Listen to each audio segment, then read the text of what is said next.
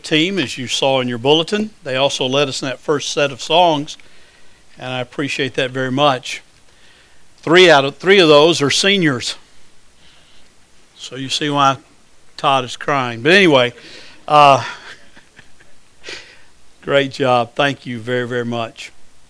Take your Bibles and turn with me to our passage in Hebrews this morning, Hebrews chapter 13, primarily looking at verse 9 with the prefacing that a bit with verse 8. Now last Sunday we looked at verses 7, 8, and 9 together, and we're going to come back to those today and maybe even another week before we leave this section. But I just thought it remarkable for several reasons that we're at this particular text at this particular time. It's a great text for me to be able to share some things with you who are seniors. It's a great text to talk about where you're going and what's happening. But it's also a text that relates not just to you but to all of us. When the writer of this book says, quite simply in verse 9, do not be carried away by varied and strange teachings. We're all facing varied and strange teachings every day. You're going to face some as young people going into college and getting into the academic world more fully and more deeply that you've never faced before in your whole life. You're going to hear things that taught directly that you've only heard rumors about, if you will. And it's going to be important that you understand that this text we're looking at this morning, this scripture, is speaking directly to you to be on guard for what is coming.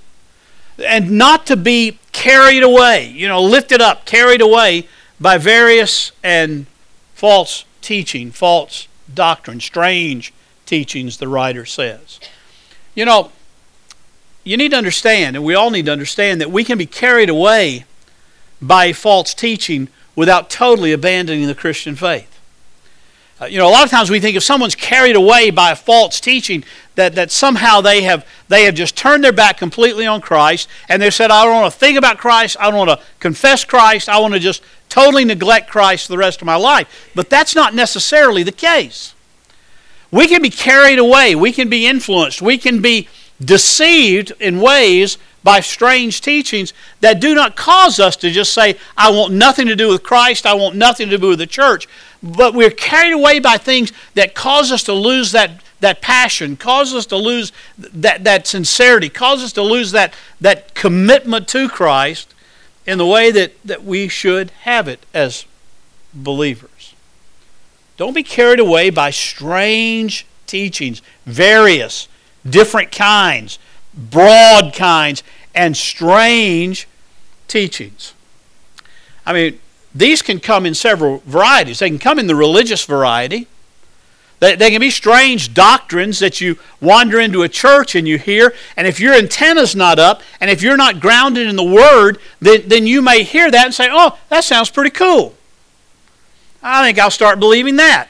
One thing I rejoice in you guys, as you leave out of here, I know that you've been under our youth ministry, our student ministry, under Brother Todd, for all of your high school and middle school, pretty much, most of you have.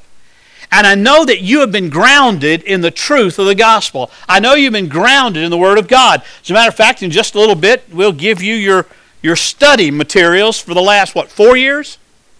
6 years. Oh, the last 6 years, excuse me. Everything you've been through as far as world religions and theology and apologetics, and you're going to have all that you've been taught here in note form to take with you as a reference guide. I may have to get me one of these. I probably need that myself. You've been taught in ways that young people in most churches are not taught. So you've been prepared to go out and face strange doctrines and varied doctrines, strange teachings. You've been prepared in a way that I wish every young person, every Christian young person in our country, indeed our world, could be. They aren't, but you are. So with that, you carry a greater responsibility. Now, I say the same thing to us as adults. We are just as guilty of sometimes falling into strange teachings and varied teachings as they are. And I want to tell you, you know better also. If you've listened, if you've studied, if you've absorbed what the Word of God has taught and what we've talked about, then you ought to be able to face those. None of us, I don't think, was living in a hole for the last month and didn't see that Harold Camping and his group, Harold says, well, the Lord's coming again on the 21st of May, 2011 at 6 p.m. David Kilman called me at 6:03. And his comment was, "Oh no, not you too."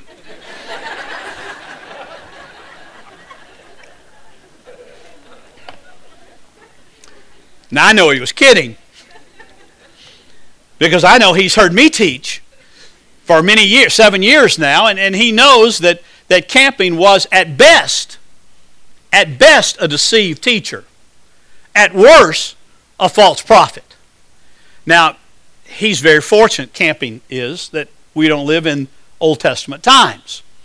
Because did we live in Old Testament times, before grace and before the New Covenant, then we would be obligated to take him out and stone him. Yeah, exactly. Because he made this grand prophecy. You know, one of his followers in New York City, my daughter lives in New York City, and she said it's all over the subway. These announcements that the end's coming. Ads have been bought all over the subway system. And she works for a very non-Christian group. She's in TV production. And she said even in her office, that's all people have talked about. But that's all they can talk about because that's all they've seen on the subways. They've come to and from work every day of these advertisements. One guy who worked for the subway system in New York City took out his life savings, $140,000, and bought these ads and put them all over the train systems. It's coming. It's ending. I don't need the money. I don't know what he's thinking today about the money that he spent. Others quit their jobs on Thursday to have just a few more days just to enjoy one another and get ready for that time to come. It didn't come. Now I want you to understand something. Camping missing that no way undercuts the fact that Jesus Christ is coming again. Now, I happen to disagree with him on his eschatological view of being a dispensationalist. I'm not a dispensationalist. I believe there is a one coming of Christ, not a multi-coming of Christ, and I believe He will come in glory. He will come in power. He will come in the whole world in the scheme of things. And so I felt like Camping was wrong, even the way he said it was going to happen. Not much less the date. But a lot of people were torn about that. A lot of people were led astray about that. And that's just one example of literally thousands, hundreds of thousands of false twistings of the Scripture to bring about something that can lead the church and Christians astray. When you get off to college, you're going to hear all sorts of kind of things about religion. You're going to hear a lot of things about that are just cultural strange teachings. You know, I remember back when I was in college. I can remember that long. And I remember when I started college, I remember that there was a strong belief that tolerance was an important thing. But you see, the tolerance of my day and the tolerance of your day are two entirely different things. There's the old tolerance, which I grew up under, which I think is correct. And that is, you may have strong beliefs, you may have strong opinions, and you may vigorously argue for those opinions, but you grant another person the right to have just as strong opinions in another direction. And you dialogue over those, you debate over those, you argue over those, but you acknowledge they have the right to say it. That's what the old tolerance says. The new tolerance will tell you, and you will hit this within 30 seconds of entering academia. The new tolerance says, to be tolerant, you cannot have strong beliefs. You cannot believe that Jesus Christ is the only way. Why, that's bigotry. That's not acceptable. So you must believe, in order to be tolerant, you must believe that your way is not the right way, the only right way, but there are a lot of right ways. And the new tolerance says that's what tolerance is. That's not tolerance. That is naivete. That's giving in to the spirit of the culture, the spirit of the world, which has nothing to do with truth and reality. I believe in tolerance. I believe if a person wants to be a Muslim, they ought to be allowed to be a Muslim. If they want to believe that's the truth from Almighty God, I want them to believe it, and I want them to argue it with all they can. But I also want them to understand that I believe that Jesus Christ said, I am the way, the truth, and the life, and no man comes to the Father but through me. And so because I believe that, I will vigorously try to argue with them and debate with them and witness to them and share the gospel with them, because the gospel is needed by all men.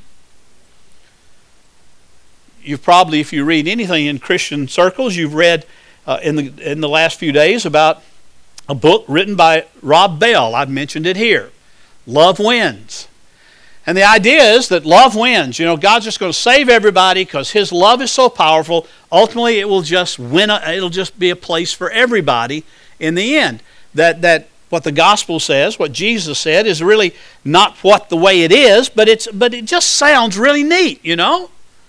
And a lot of people are being deceived by that. A lot of people are saying, "Oh, that's great. That gets us off the hook for evangelism, doesn't it?" Matter of fact, if love wins is right, then, folks, we're spending an awful lot of money going to Peru. We might as well just pack up and stay home. We're going down there to take the gospel because we believe that without Jesus Christ, a person is lost. Without Jesus Christ, a person is bound for hell. Without Jesus Christ, there's an eternal suffering, an eternal punishment that comes, not because we think we want to see people punished and we just have this sadistic side and said, we want to see people get that from God. No. But because Jesus said it was true. You're going to be challenged, young people, to give up on any kind of absolutes. You're going to be challenged to fall into the trap of moral relativism and just saying, well, it may be true for you, but not true for me, and what's true for you is okay, and what's true for me is okay. Let's just go our merry way. That is a lie of the devil. Pure and simple. And it's a lie that will get you into a lot of trouble because you know better. You know that the Scripture is the Word of God. You've been taught the truth of the Word of God, and you've been taught to stand on that and stand for that. And I challenge you to do it as you go out into your way into college. You can subtly be carried away. Don't be carried away. You can subtly be carried away by these various doctrines. Strange teachings about the gospel, strange teachings about cultural matters. A friend of mine wrote a book this past year entitled Counterfeit Gospels. And he talked about just some of the strange things that have been done with the gospel in our day that are very subtle. The whole gospel that is a therapeutic gospel. That is, we have the gospel just to make us feel better. I saw on the news this morning, I was watching a few things before I came into church, and they had a Catholic priest on there who had written a book, and he's one of the Fox contributors there. And the title of the book goes against everything that I teach and everything that I believe to be true. The title of the book is God Wants You Happy. God wants you happy. I haven't read the book, and I want to be fair here, but I guarantee you he will take a therapeutic approach to the Scriptures. That everything about the Scriptures is that if you're happy, God's happy. If you're happy, God's pleased. So just be happy. Without any mention of sin, without any mention of the fall, that just makes Christ's death, it just validates our inherent worth as human beings, rather than showing the glory of God. So there's a therapeutic gospel out there. There's a judgmentless gospel out there. The judgmentless gospel says things like restoration is more about God's goodness than His judgment of evil or His response to rebellious humanity. This God is not, that's the love wins thing. It's judgmentless. There'll be no judgment. God just said that in His Word just to kind of shake us up a little bit or something. There'll be no judgment. But Scripture says it's appointed for man once to die, and then the judgment. You can't get around that if you believe the gospel.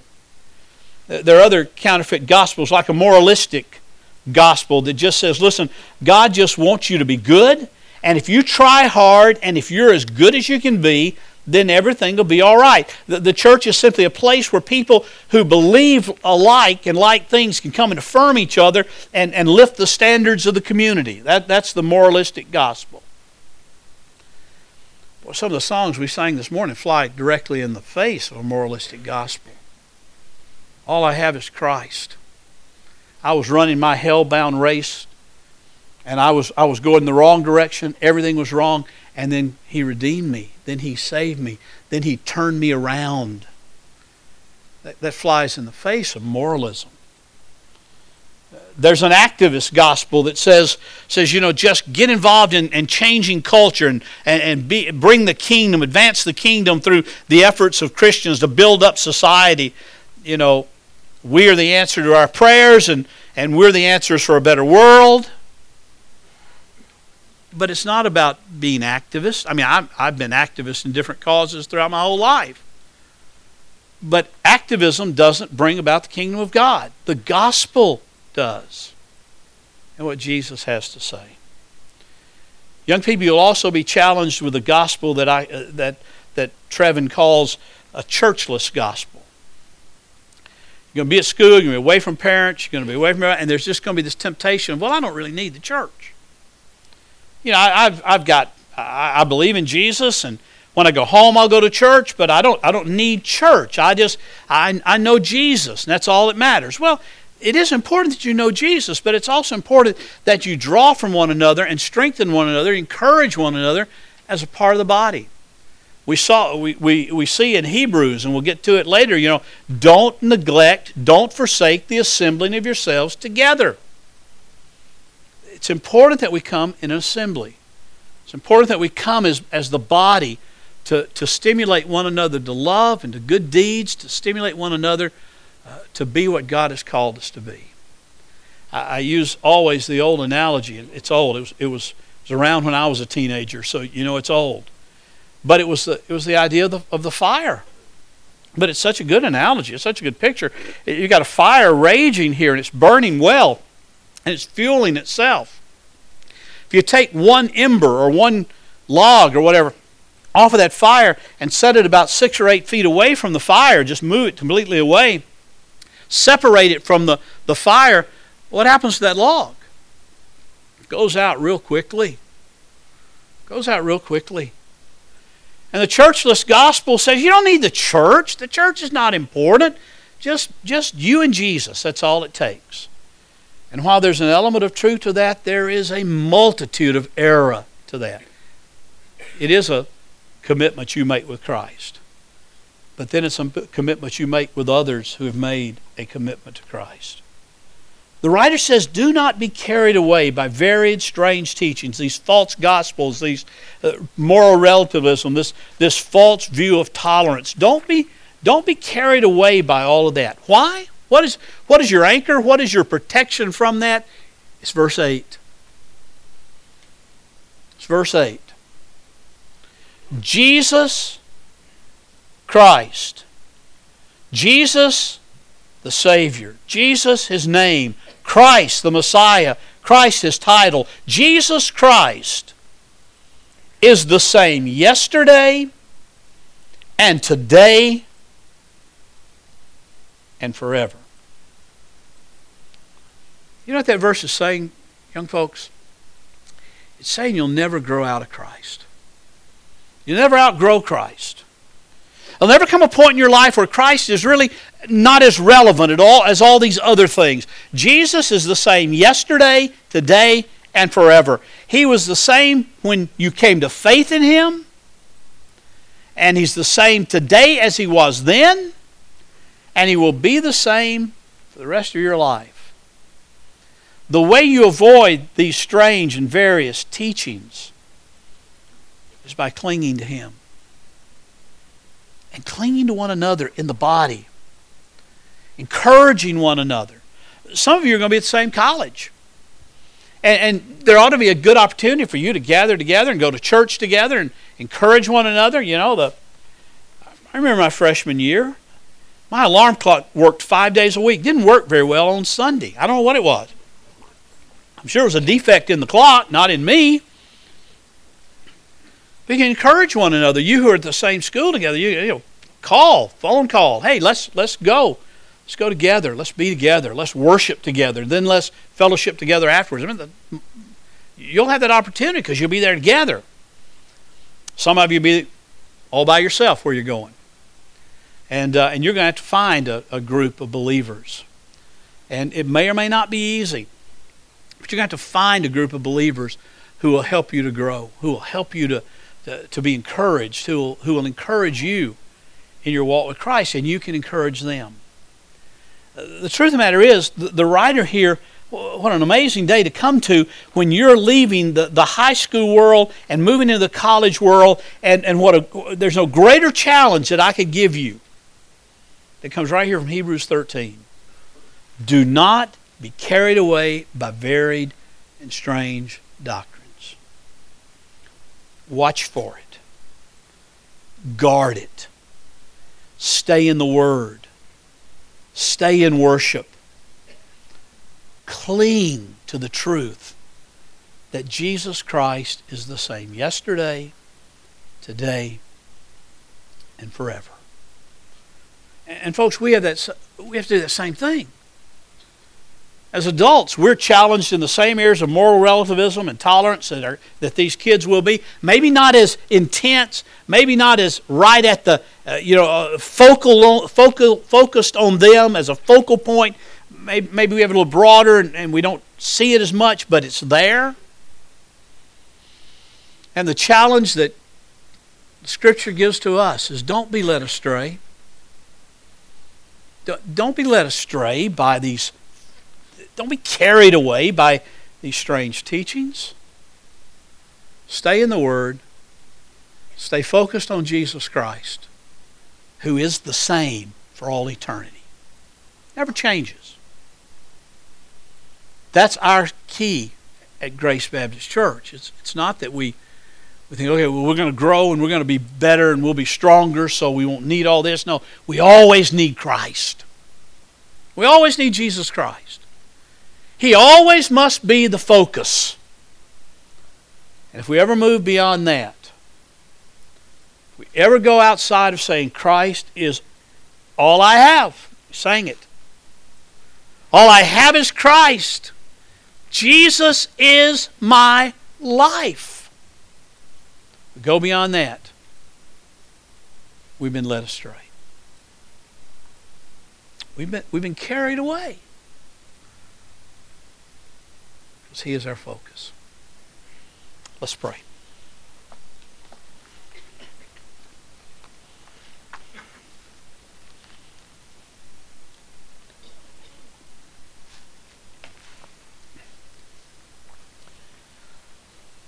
Father, we are grateful to You for the truth of Your Word. We're grateful to You for the warnings that say don't be carried away, and then the solution to that saying Jesus Christ is the same yesterday, today, and forever. Lord, we know that if we depend on our own being, if we just say, oh, that's a moralistic challenge, do not be carried away, and realize it's not simply by Your grace that we can stand and not be carried away, then we miss the whole point. Father, help us. Father, strengthen us. Father, I pray You strengthen these young people. We cannot even begin to think about the challenges that they're going to run into. And I pray, Lord, that by Your grace, You will watch over them, protect them, and continue to strengthen them in their walk. For this is our prayer in Jesus' name. Amen.